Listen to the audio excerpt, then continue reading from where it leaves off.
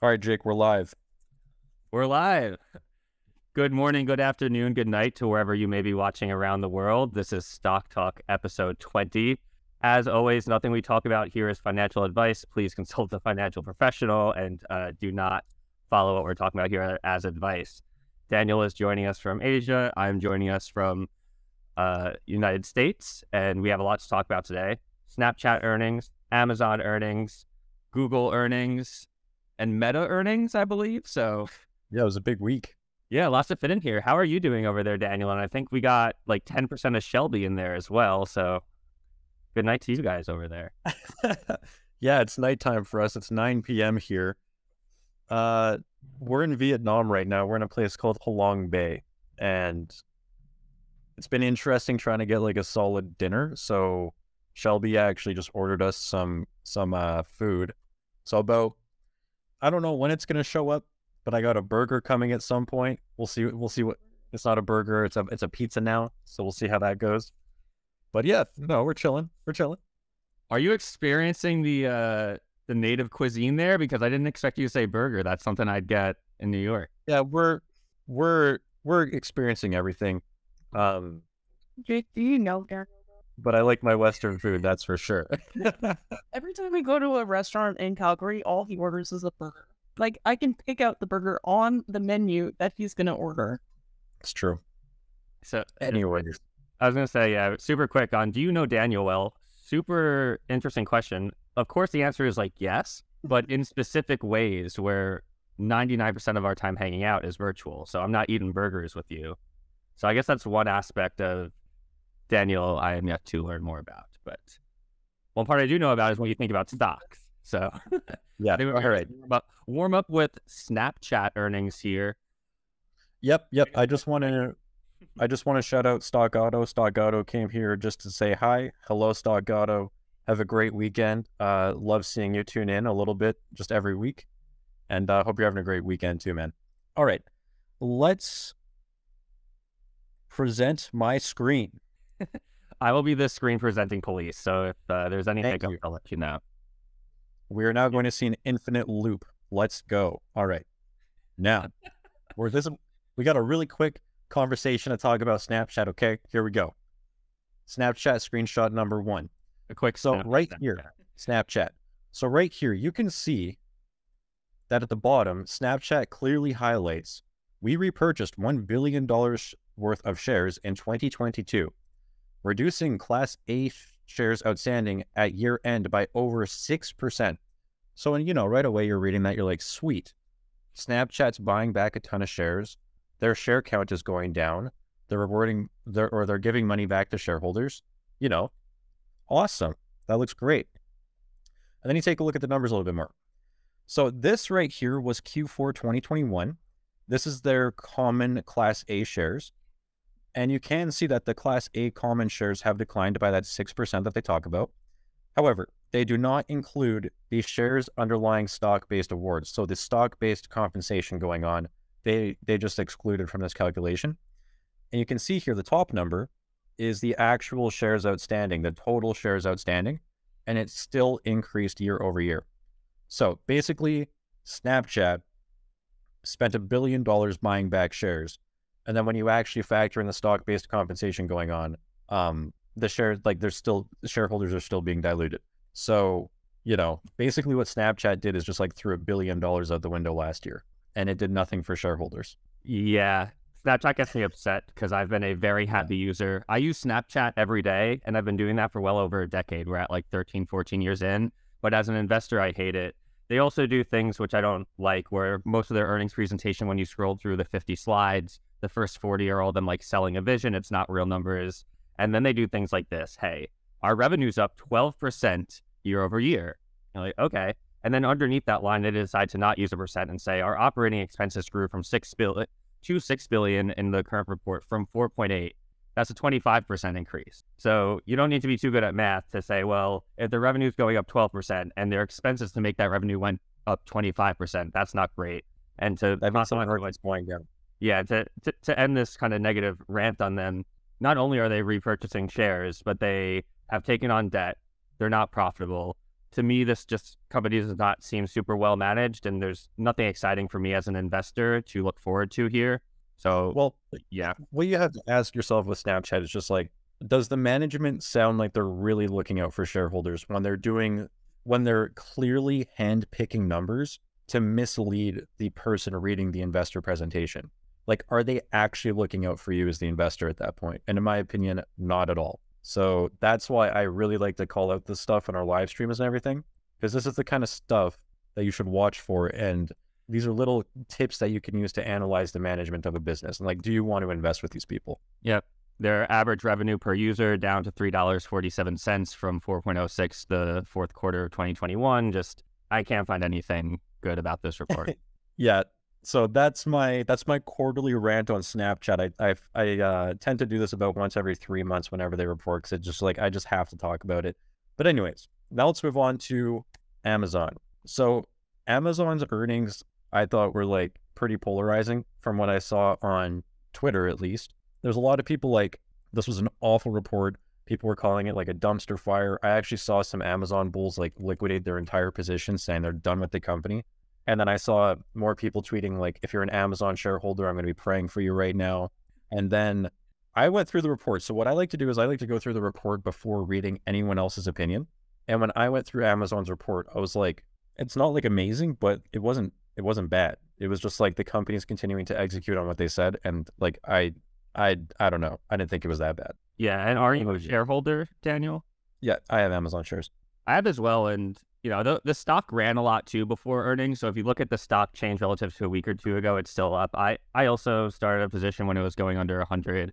I did not think this was a dumpster fire report. I also didn't get super excited. But yeah, there's a lot of things going on here. You know, they did layoffs. AWS is an interesting story because it still grew 20%. I actually listened to the earnings call, by the way. So I'd love to talk a little bit about what they said there. Jassy came on for the call. There's really interesting undercurrents going on with their ad spend and stuff. I think it would be super interesting to look at the breakdown of their income streams by revenue, because some of their bigger revenue streams stagnated while ones that are smaller are starting to take up more pieces of their pie. And that's what I think not enough people are talking about. Yeah, I agree. So I'm going to just really quickly share Amazon's income statement. And I believe that the areas of the business that you're talking about are the service sales, because the product sales were actually down year over year, but the service sales were up quite significantly. And then also Amazon's total operating income dropped quite significantly year over year. So this is what I mean. Like, if you're taking a look at the income statement, the operating income, the net income, it doesn't look good. Like, it's down quite a bit. But then what I also find interesting about Amazon is they put their cash flow statement first. So it's almost like Amazon is telling you, hey, we like to focus on cash flows instead of the income statement, which I agree with. And when you take a look at the cash flow, their cash from operations was up 32% on the fourth quarter year over year. It's flat for the full year, but they're improving cash flows massively, which is exactly what the company said to investors that they were going to do. And I mean, they're doing it. Like, it's right there. And then their CapEx is also down by roughly, I think when I calculated it, I think that was like 15%. So they're reducing their CapEx like they said they would. Cash flow, operating cash flow is coming back up. So to me, I was just like, I mean, they're doing literally exactly what they told shareholders they were going to do. Yeah, one thing that's always confusing for me is they run almost at a loss consistently on their sales. So like their marketplace and everything, obviously operating cash flow goes up, but they have to spend so much to make that. They almost run it at a loss. I mean, that's been Amazon's growth story, but they're of course super profitable in AWS. I was just trying to find out how many Prime members they had right now, and the highest numbers I was seeing was like 200 million. You know, this is a very diversified business. So again, not like a great report, but I do want to share and point out what I was talking about before, just to look at the different ways this company makes revenue, because I think that there's a larger, more like Amazon macro story going on here. So yeah, just what you were talking about, looking at online stores, physical stores, you can see how much money of revenue they get from those. It's definitely Amazon's cash cow. However, this is what I thought was pretty interesting. So we're seeing across Google and other search-based businesses ad revenue start to top off a bit. In my opinion, that's a very mature economy, mature business of selling ads directly through search. What's interesting is consumers are starting to go more direct to consumer. They're starting to find products through influencers and like short videos and stuff like that. their advertising services are growing incredibly quickly. I mean, going from almost 20 billion in 2020, getting closer to 40 now in 2022. It's a massive amount of growth. I don't agree with the bears on AWS. They're still the leader. They grew 20% on a huge number. And when I listened to the earnings call, they were speaking directly to AWS growth, and management seemed very confident that not only their pipeline for new customers was big and that more and more huge businesses were making the switch to the cloud, but they also attributed a little bit less revenue growth to the fact that in the economy we're in, companies are optimizing their cloud-based spend. So there was a big push by their existing customers to just optimize what they were already spending. And the last thing, again, is their subscription services. So these are all smaller pieces of the pie now, but if you are a long-term investor in Amazon, believe that these tailwinds will continue to carry them through more profitability and revenues, these will, in my opinion, continue to go up. And it's just going to be interesting to watch this play out and see what their business is going to look like, 2 years down the line, what percentage of it will be pure sales versus their subscription services and AWS. Yeah, I agree. So I have a screenshot that I took here as well. I'm going to share this quick. So this is Amazon's different segment growth, which I believe you were just talking about. Yep. So we can see their online sales dropped by 2% year over year. Physical stores grew by 6%.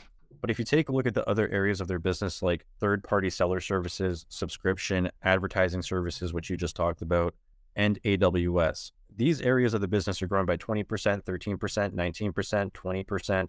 Like, these are strong growth rates.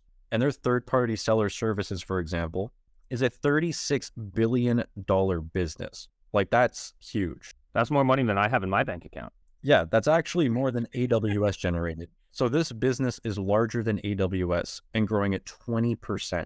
And then advertising services, 11.5 billion, growing at 19. So like, I don't know. I think there's a lot more growth drivers that Amazon has right now besides AWS, but the focus is just on AWS. So I think a lot of investors were just caught off guard that AWS's operating income was down year over year and like growth is slowing down quite significantly. So yeah, that like the bears that I was reading, it was mainly AWS that they were upset about.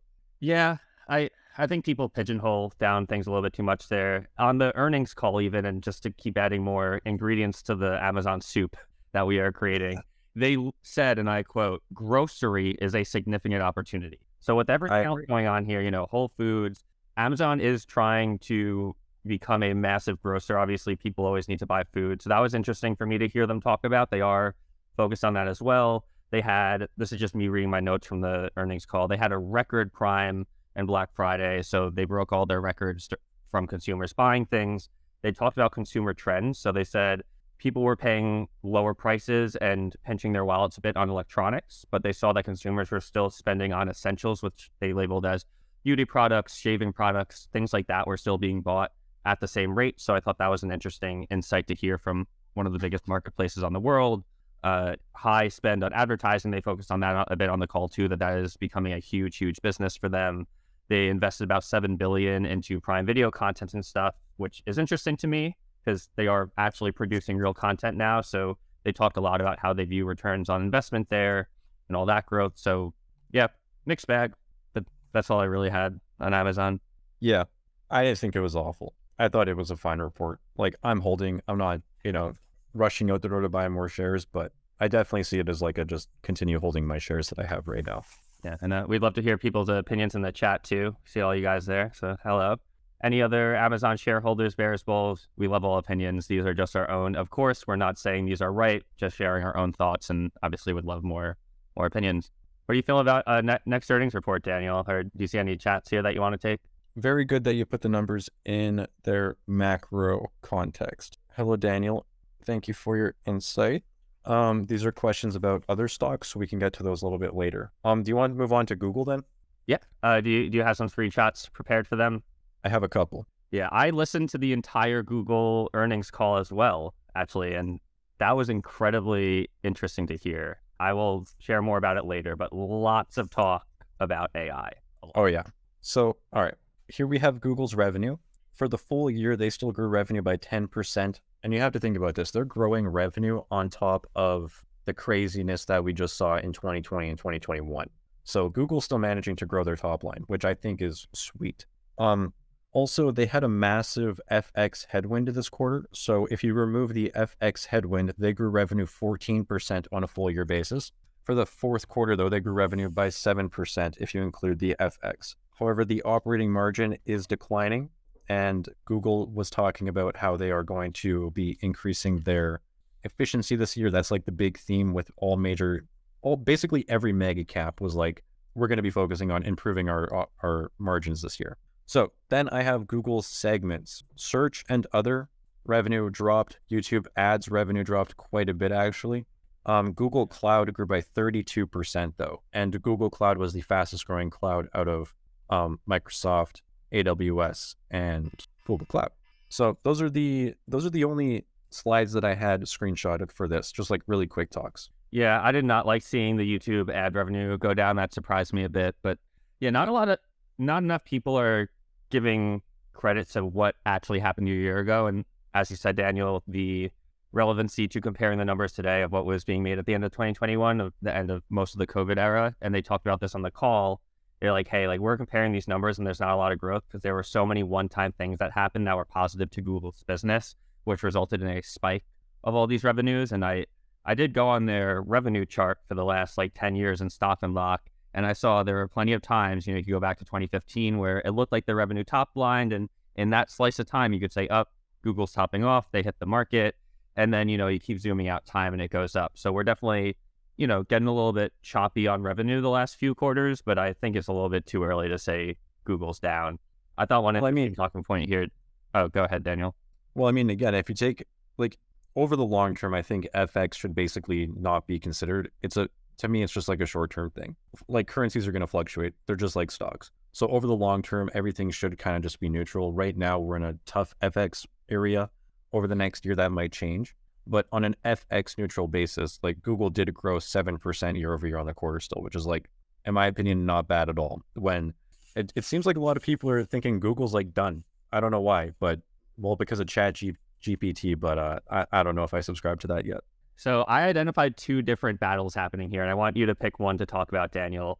One is phone sales between Google and Apple, and another one is search dominance between Google and Microsoft. So the search dominance thing, Google is obviously market leader, debatable monopoly there. Microsoft's obviously coming in hot with ChatGPT, and there is a huge, huge battle going on there. They talked a lot on the Google earnings call specifically about releasing a lot of AI-generated tools and basically taking credit for everything that was happening. Google was like, yeah, that's us. The other battle is on phones. So we did see that Apple reported a sales miss on iPhones.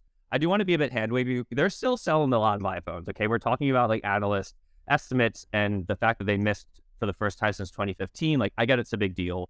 Google on their call, the CEO said repeatedly, their Pixel 7s are hitting sales record. So while Amazon iPhone sales were going down, Google is saying their Pixel 7 phone is doing amazing. They didn't really give exact numbers. So yeah, phone sales and search, lots of different shifting. Quick comment on the Pixel. I was reading that Google said in every single market where they sell the Google Pixel, they gained market share. I love the Pixel. Awesome. Okay. Also, Google owns the largest operating system in the world of Android, which is incredibly hot all over Southeast Asia. Yeah. Anyways, so let's talk about the ChatGPT thing. I feel like I want to know what you heard on the Google call. I have to admit I did not listen to it yet, so I would love to hear if they said anything that you want to share. Well, they played it on YouTube, which was cool because they obviously own YouTube, and then you can watch it at like 1.5x speed, which is great. There were things I liked and didn't like. I listened to the Q&A, and with a company as big as Google, they do get like a little political where the analysts will try to ask some questions that point them to give us like numbers. What do you think is going to happen in these next quarters? Like, how are you thinking about, balancing growing your physical products while still focusing on cloud and stuff? And I think some of the answers there got a bit political, but here's the exciting things that I heard. Google Cloud is obviously still growing, as you said, at massive rates. They do drop cool numbers too. So YouTube Shorts views, and obviously they monetize Shorts, went from 30 billion at around a year ago to 50 billion today. So that platform is growing massively. They are going to start monetizing Shorts a lot more and are already doing that.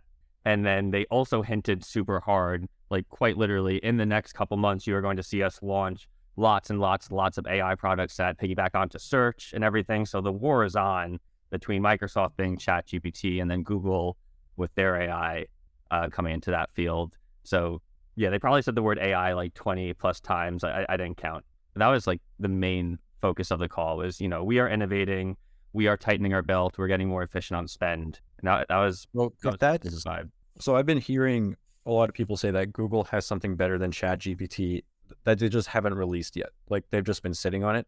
So why do you think they're sitting on it? Like, why do you think they didn't release this before ChatGPT came along? A lot of people are saying, yeah, a lot of people are saying they lost their first mover advantage now. Like, even if Google does release something better, it's like, it's not going to catch on anymore.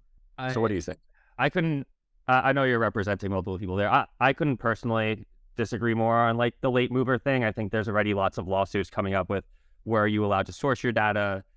Should there be credit given to where you source these things on the internet if they're like parsing from Reddit, Quora, all that stuff. So that is still something that is going to be battled, I think, for years. I also don't know if it's just going to be Microsoft and Google. Like, this is such a fast moving space. It's all so new. It's still not clear to me. Is like a bigger, larger incumbent the right companies to take this on, or is it going to be smaller startups that they scoop up? So yeah, I think that they are moving at the right pace. They don't want to get sued. They're making big moves too financially. So DeepMind has been reported in other bets. So like when you read a company's 10K and they segment out revenue, like other bets is just a basket case of here's things we're playing around with. They're moving DeepMind up to, out of other bets, and it will be reported with their, I forgot what they're bucketing it into, maybe services. But I thought that was interesting as well. So it's going to become more of a frontward facing part of their business, and it's so much more than Chat GPT. Like, it integrates into a lot more than just search. So I think we're going to just have to wait and see how they plan to integrate it, but more importantly, how they can monetize it. Yeah. I totally agree with you on the regulatory stuff. Like, I know Google is always facing regulatory issues and they're being fined all the time. It's just like a regular part of their business now. So I'm almost wondering, because you got to think about this. Google knows search the best out of any company on the planet. It's what everyone uses. So I'm almost wondering, like, were they not using some sort of Chat GPT thing, as you said, to make sure that they got all the regulations right? And then in that case, would that mean that a company like Microsoft coming out with their product is now overlooking things? Because there is like, to me, there's like that huge regulatory risk around a product like this. And how are they going to manage it? Do they even know what they're stepping into? Probably, but like, I don't know. Maybe that's part of the reason that Google has been sitting on it for so long. And I don't know. I don't think that they really needed to release it. Like, Google search was working great. They didn't really have competition. So why break something or change something that's working so well? I do think that you have to innovate to stay on top of the curve. Like, if they never changed, I do think people would slowly eat at their market share. It's a balance. So YouTube started getting sued up the wazoo. Like, YouTube is now historically one of the greatest acquisitions of all time, some will say. But they were facing a lot of regulatory issues about a decade ago, people posting copyrighted content, like things that almost would have like killed YouTube.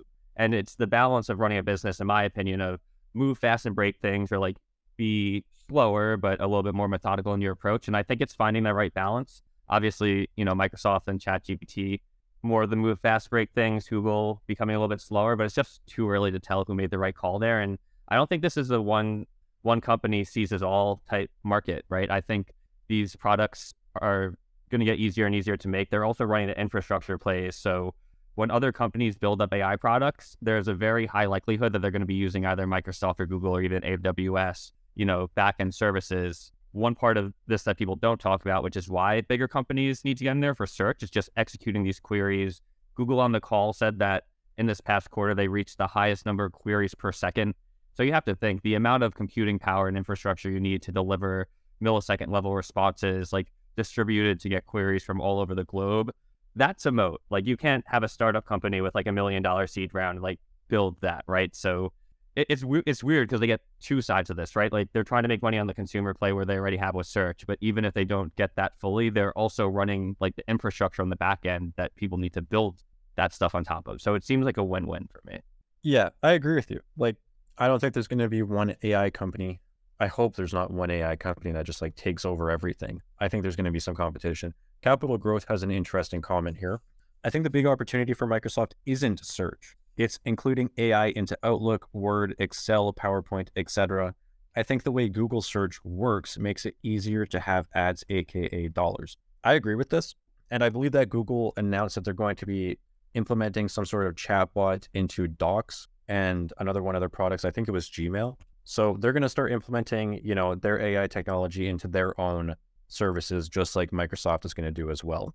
And Google has multiple products with over 1 billion users across the planet. So if they do that and it works well, I mean, man, I don't know. I think it's going to be fine. I'm definitely with you. I think this is a wait and see. I am not panicking at all. Google has fended off competition massively for like 2 decades now. So I think they deserve the benefit of the doubt here. They have been, I think it was in like 2015 or something, but they said, we are now an AI company. Like, we are no longer a search company. We are an AI company. So in my opinion, they're actually ahead of the curve here. They've been investing in AI for over 7 years now, or whatever it is. And I don't know. I'm like not really that concerned, to be honest. Here's another bold comment. AWS, when I was looking it up, had around, they were saying up to 200 million Prime subscribers. That's been growing year over year. It's great. They did actually drop on the call. They didn't get specific, but they said 80 million YouTube, just YouTube and then YouTube Music subscribers and trialers. So they did not break down like what percentage of the 80 million was trialers, which was frustrating to me. I text searched the 10K, Daniel. Like, I tried to find the number. If someone knows, please let us know in the chat. But let's just say 80 million. Those are people paying monthly for YouTube, and that is growing super quick too. So I don't think they include their YouTube subscription revenue in their YouTube ad revenue as well. So I did see an interesting comment that said YouTube ad revenue could have declined year over year because a lot more people are subscribing to YouTube Premium, which actually takes away from YouTube ad revenue.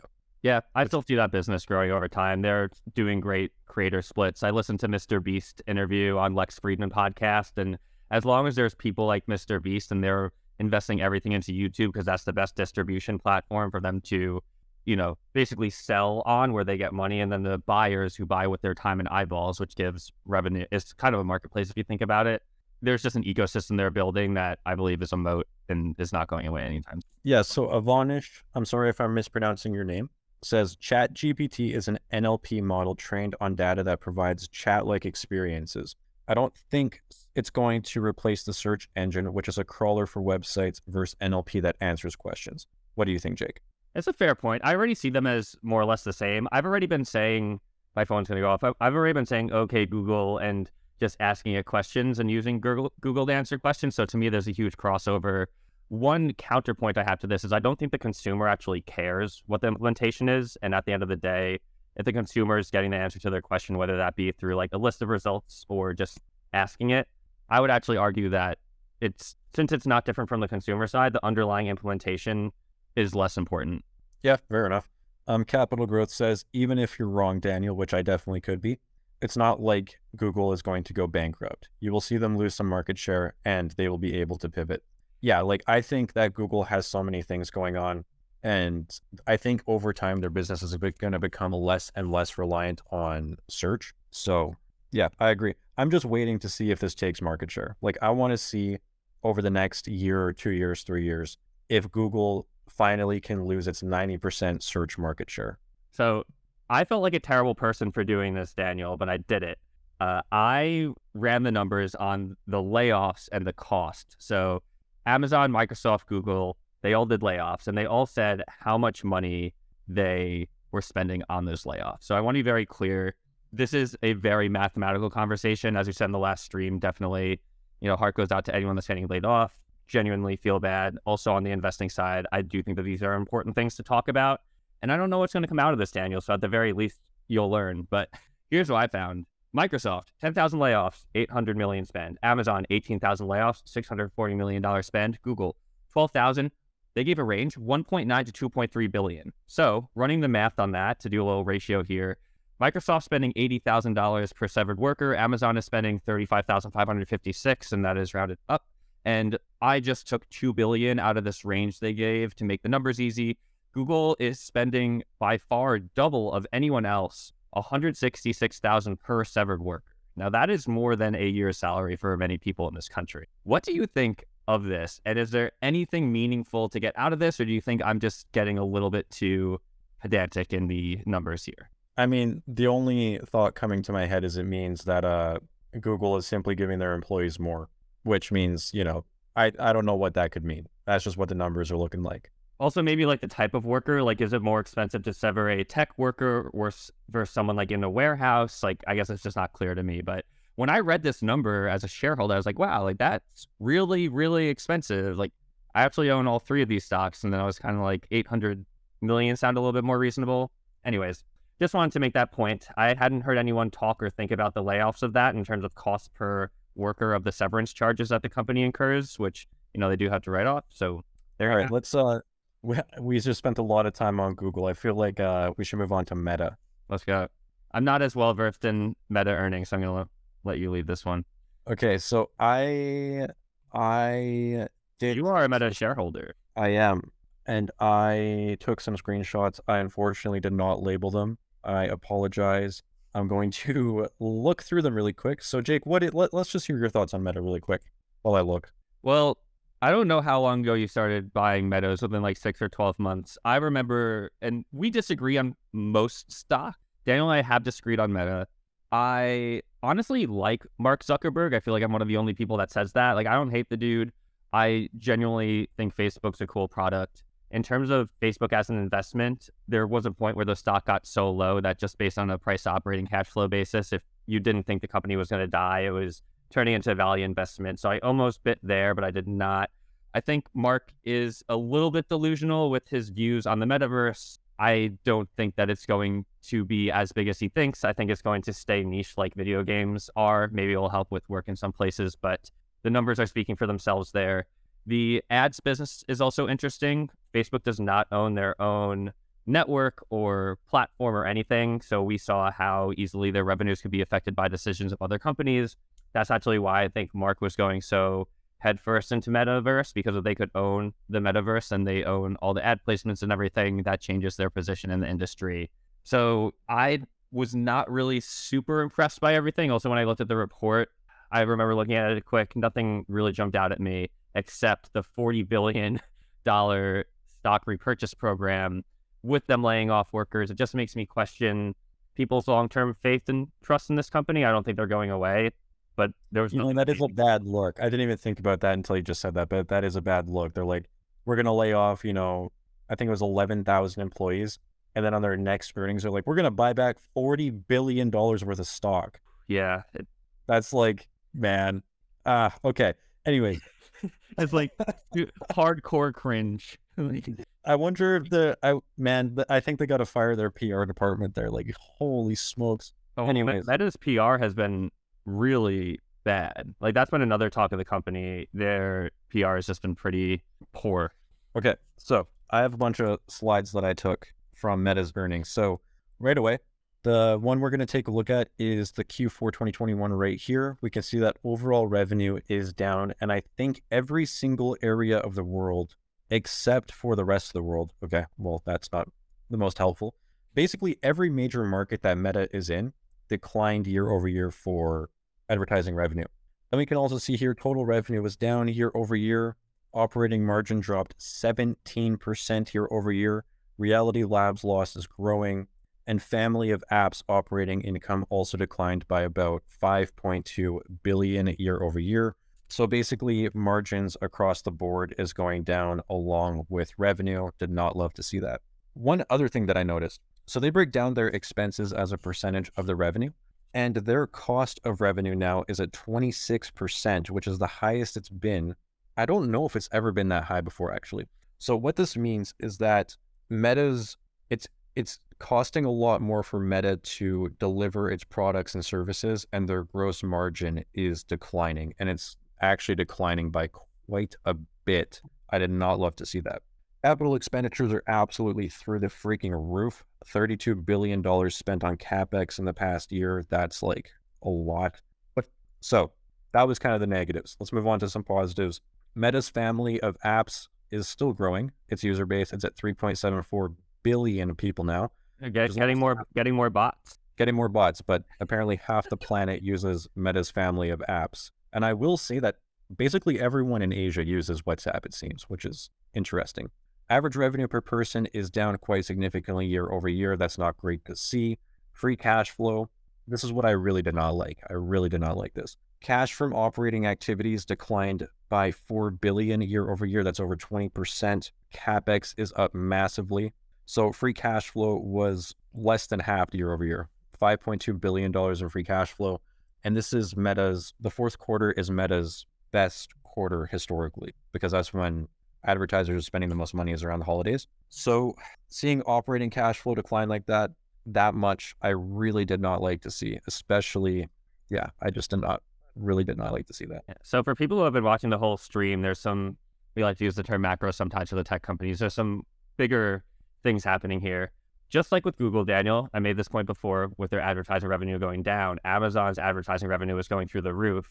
I just want to keep on pushing the button on this consumer trends thing where people are going more direct to consumer to get their products, as well as companies also tightening their spend on marketing.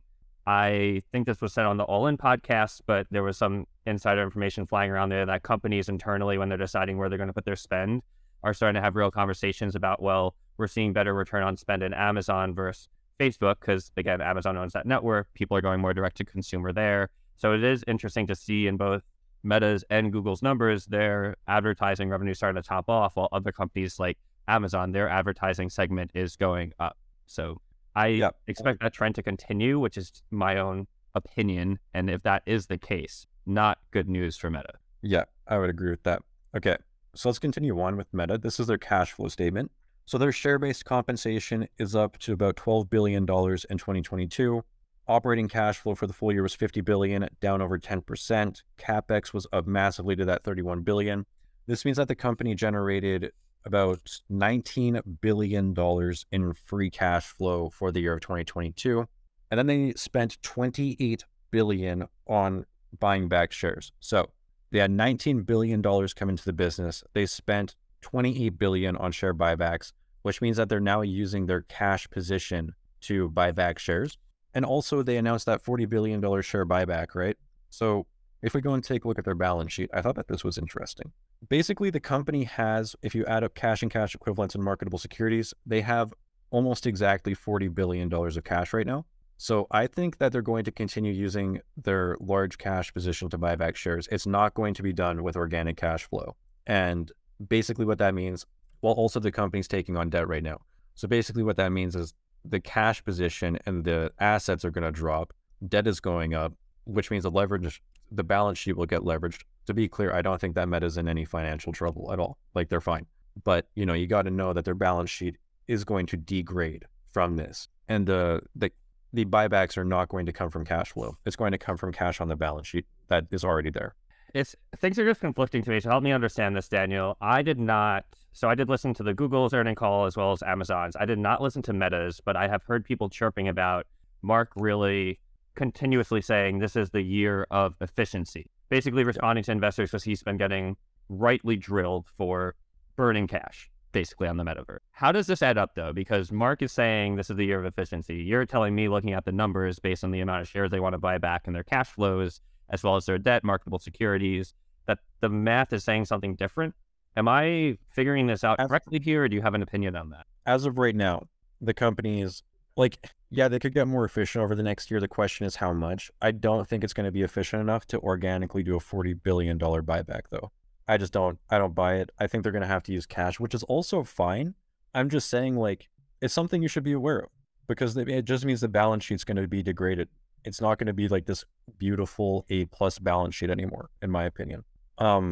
Also, I agree with you. Meta, it dropped down to a point where, as you said, basically, if you thought the business was not going to go under in the next year, if you bought it, I mean, the price to operating cash flow got to 4.5. That's cheaper than utilities trade. So Meta was priced cheaper than utilities as if it was going under within the next year. So if you bought shares down there, I hate to say this, but it was almost kind of just easy money, honestly. I was buying shares below 100, and straight up, I sold those shares that I bought below 100 because now I'm I don't think this is really a value investment anymore. I would say it's probably above fair value. I did not think, out of all the earnings reports that came out, I did not think that it was Meta that deserved to jump 25%. To me, after reading Meta's report, I was kind of just okay, like this is wild.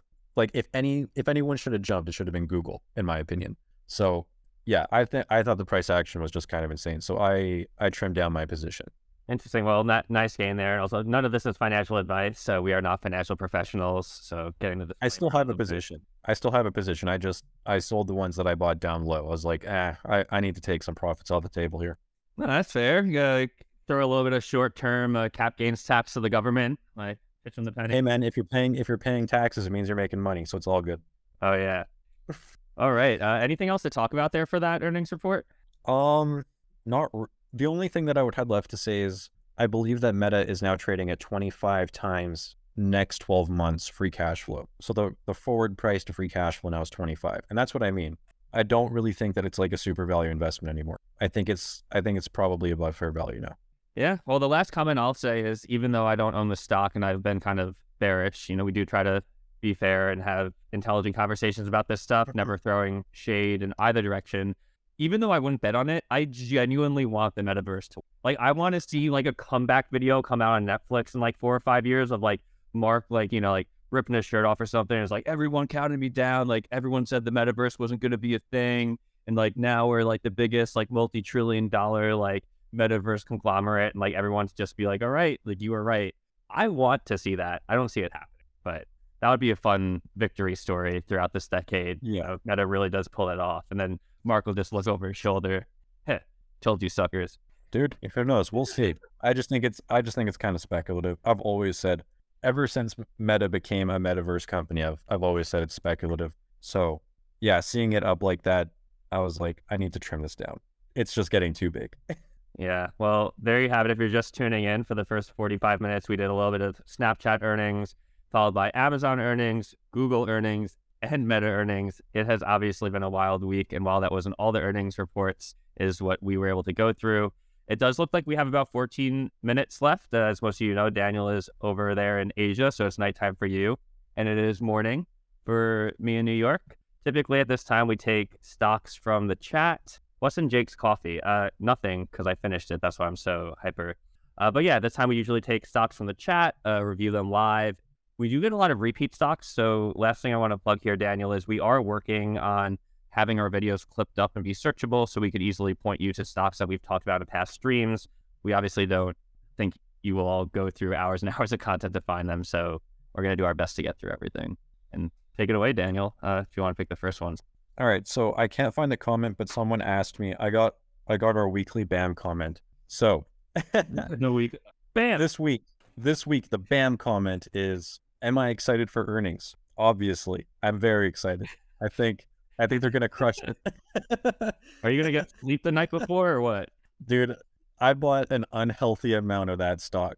I don't even want to say how much I bought. I bought zero, so I'm cheering you on there.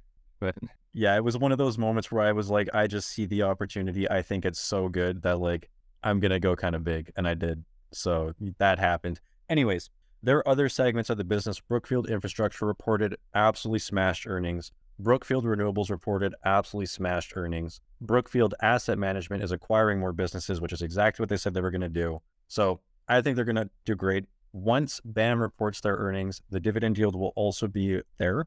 So everyone is finally going to see BAM's dividend yield once they report earnings. And then I think that's finally going to, sadly, it's going to take away the opportunity, because I'm speculating the stock's going to go up once dividend investors, like once it gets on dividend investors' radars, I'm speculating the opportunity is not going to be as obvious, which sucks for me. But what can you do? That's why I loaded up as much as I possibly freaking could. I also just realized that when you like an earnings report, you have a catchphrase where you say, they smashed earnings. And I'm just like imagining you basically like Kool-Aid Man, just like jumping through a wall. Like, bam, they smashed it. Oh, that's good. All right, let's move on. Oh, what the heck just happened? All right. Could you please review Cargojet? They have negative free cash flow metrics. Yes, they do. So this company has negative free cash flow. It's not an obvious one. I do own shares, and the reason I own it is because they're growing so quick and they're investing so much money into growing their fleet of cargo airplanes, essentially. So they're going through a massive, massive CapEx cycle right now, which is lowering free cash flow. And that CapEx cycle is projected to be done it should be done by 2026. And the management is projecting that by 2026, the company should be generating about 350 million in free cash flow. If you look at the price to free cash flow then on 2026 numbers, I think it's below 7 right now. So basically, if you believe in the management, which I do, it's founder led. They consistently buy more shares in the business, which I love to see. They've hit their historical projections very well. So I have faith that they're going to hit their their future projections. And I believe in the sector that they operate in. I think they're a fantastic business. So I'm a long-term investor. I love investing for the long term. I can hold till 2026. And if I do, then I'm basically going to be getting a price to free cash flow of about 7 on cost today, which I think is very attractive. Assuming that they meet their projections, correct? Assuming that they meet their projections. I believe they're going to, though, as I said. And these are nice return values. Not that we should just take it as face value and invest, but founder-led businesses also always get me excited as well. Not to rope Airbnb into this, but that is also a nice thing when, the management, one, cares, and two, executes well to be able to like trust projections and things like that, which it seems like you do. Yep. It's not a huge position for me, but I like it, so I own some shares. 3.45 out of 5, nothing to shake your head at there.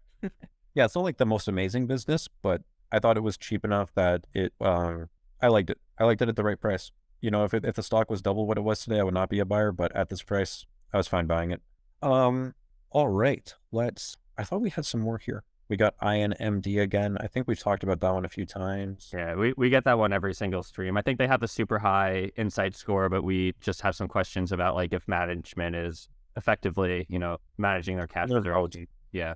Okay, Carlos says, Daniel, could you make a video explaining more in detail the metrics more you use in Stock Unlock's discounted cash flow calculator per industry for dummies? You know what I mean. Also, please break down EXEL. So we've actually been getting this request quite a bit recently, Jake, is people asking what metric should I use in our DCF? You want to do a live DCF valuation? I think it is a more advanced tool, but it is also a really great way to think about two things at the same time. One, company growth rate, since that's how investors usually invest, at least for the long term, is this company growing. And then more importantly, understanding how valuations work of the business total market capitalization to their historical financials, whether that be free cash flow, operating cash flow, net income. So yeah, I think doing one live would be great. Sure. Okay. So let me share my screen. Oh, that's the wrong button. I'm going to go like this. I almost clicked the stop cam button by accident. They all look kind of similar. Yeah, if I just like randomly leave the studio, everyone, sorry. Okay. Don't panic. Won't panic. I'll be back. Also, I'm using my phone as a hotspot right now, so I apologize if this takes a minute to load. Okay, so we're going to go to CargoJet first off because we were just asked about the stock. And I will also go to our DCF in a new tab. Oops. Okay. Free flow. All right, CargoJet. So Jake, how's your day been? Dude, it just started. I woke up, started going through some of the earnings reports, made a coffee. Right on. Okay. Sorry, everyone. Okay, so we're going to take good small talk. 10 out of 10. Thank you. I've been working on it. All right, we're going to take a look at some different metrics here. We're taking a look at CargoJet right now. So in the freeform tool, this is usually my process. So we're looking at the freeform tool. I usually like to use the price to free cash flow metric, but we can see here with CargoJet, it's like 232 back in 2017. Then it was 0. Then it was 500, 600. Then it was 20, 19. Then it was 200, then 0. There's nothing I can gain from this. So then I would go and take a look at, okay, what's the price to earnings ratio? Price to earnings ratio is basically similar, right? It's all over the place. There's nothing I can really gain from this chart either. So then I go to the price to operating cash flow. And now this is a pretty consistent chart. Like you can clearly see that down here around 7, it likes to bottom out. And it's overall pretty consistent. It's been up to 19. So the range here is for about 7 to 19 on the extremes. So this is the metric that seems the most consistent for this business. So then I decide, okay, this is the metric that I want to use for CargoJet. And just to add a little more color there for people following along that requested this, when you see a ratio moon up and go to hundreds and then go back to 0, what that usually means is the underlying metric, whether that be free cash flow or net income in that case, is likely near fluttering around 0. And the way this number is calculated is you take their market cap divided by that. So whenever that number just inches above zero, you'll see the ratio all of a sudden exist and move up. And then when it goes back down, it will zero out. It seems that operating cash flow is consistently positive for them at a rate where this ratio, as you're saying, Daniel, actually makes sense averaging out and looking at a 5+ year time span. Is that correct? Yeah, cool. So I'm just going to use 5 years because CargoJet gave projections out to 2026. Then you got to think about your growth rate. So what I would do if I didn't know this company's projections, then I would go to like the operating cash flow here on Stock Unlock. And I would take a look at, okay, well, how much has it grown over the past 5 years? So I'll go to 2017, grown at a basically 30% compounded annual growth rate. Like, as you can see, this company is growing its cash flow quite quick. I don't think they're going to do that over the next 5 years. So I would say like 12. See what happens with a growth rate of 12. Price ratio on average, it's been 10.6, which we show right here. And I want a 10% discount rate. This is your return rate. So basically what this tells us is over the next 5 years, if CargoJet can produce a 12% growth rate to their operating cash flow and trade at their historical average price ratio, then it's a compounded annual growth rate of 18%. Fair value is 42%. So I got a question for you, Daniel. The growth rate, that's yearly growth rate, right? So 10% is 10% year over year for 5 years. And then can you just explain the discount rate a little bit more? I feel like that one trips people up a bit. So that would be a good one. The most simple way to think about this is the rate of return you want. So if I say I want a rate of return of 20% and it's not fair value, because at this price, our calculator says that CargoJet will not deliver 20%. But if I want 10%, then it's saying, yeah, the fair value to get a 10% return would be $186. Awesome. So discounting lower the gains you would like to make, factoring in the assumptions you made above. And it is important for people to know this is just math computing what you input. This is not like a real analyst buy target or something. So it's very important to keep that in mind. Yeah. And one last thing that I want to say is I've been talking about the free cash flow by 2026, but in terms of operating cash flow, basically CargoJet is producing or is projected to produce about 550 million of operating cash flow for the year 2026. So right here, we can see that at a 12% growth rate, that would equal operating cash flow of 455 million, which is actually below their projections. So that means that the growth rate has to go up. And then I would scroll back down here. Okay, 2026, end of 2026 now is about 510 million. That's close enough for me. So that means the company is projecting a growth rate of about 15%, which increases the compounded annual return and the fair value. So that's just kind of the way I do it. I like to think about it.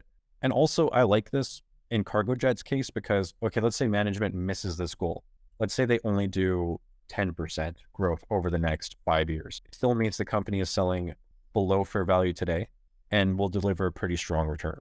If they do 8% growth, compounded annual growth rate still 14%, still below fair value. So even if management doesn't meet their projections at all, even if they're half, then I think that the stock is still cheap and should still offer decent returns. So that's what I mean is like, I'm happy to buy it at this price. If it was higher, I would not be buying it. But yeah, I think that there's not a lot of growth factored into today's price for that stock, which is why I'm buying it.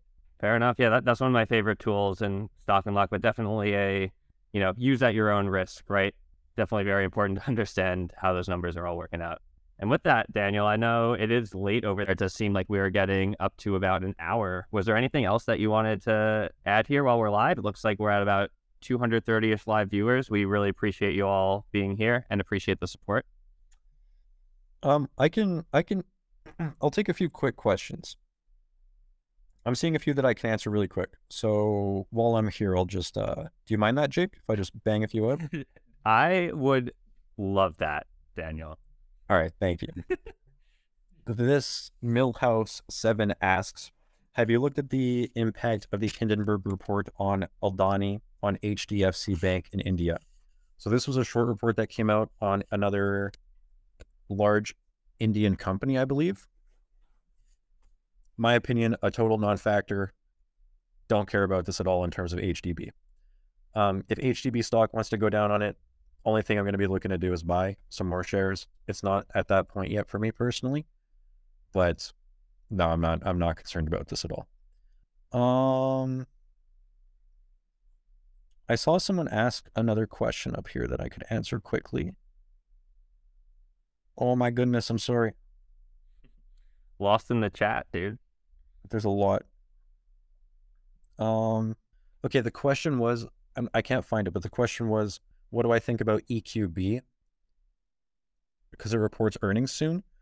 I can do my best to make a video, but I've been really struggling to make videos in Asia. I actually haven't made a single video in my entire time here.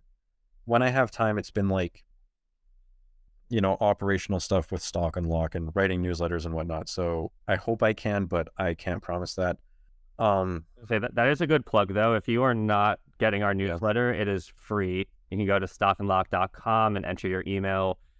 Daniel, we've gotten really great feedback from that. Some people freak out because they say, oh my gosh, you usually have to pay like hundreds of dollars for this type of analysis and things like that. Not with us. We do have a subscriber-only newsletter for Stock Unlock subscribers. You know, of course, check us out. And with that advertisement out of the way. EQB Monday. Analysis, please. Honestly, I would say just go join the Stock Unlock Discord. I'm pretty sure I'll be talking about it in there. So, Jake, do you want to give a link? Yeah, I'm way ahead of you. I'm generating one now. Perfect. Okay. Yeah. Drop that link in the chat. Again, I don't know if I'll be able to make a video, but I'm pretty sure I'll be talking about this in the Discord. So if you want some insights there, definitely come join the Discord. Trying to find some more quick questions that we can answer. Just drop that Discord link for everyone. I see a nice comment. It says, you guys are grinding hard. Nice to see. Keep up the good work. Thank you. There's no shortage of hard work all around. Hundreds and hundreds of thousands of lines of code. Definitely almost went insane trying to launch that portfolio tracker, but we got it out. Been very well received. So if you're not tracking your portfolio on Stock Unlock yet, see what all the buzz is about. We've had a lot of positive feedback from that and a lot more great value coming there throughout the rest of this year. So thank you. Agreed. Okay. I think that's all the quick questions I can do right now. The rest actually seem like they would take some time. So, all right. Well, I will preemptively say, Daniel, I will press the end broadcast button this time. We usually forget it. And thank you so much for joining, everyone. This was episode 20, and we will see you next week for episode 21. Stay tuned in the Discord for time updates as to when that will be. Have a great day, everyone. I'm going to hit that button, Daniel. All right. Goodbye, everyone. We'll see you next week.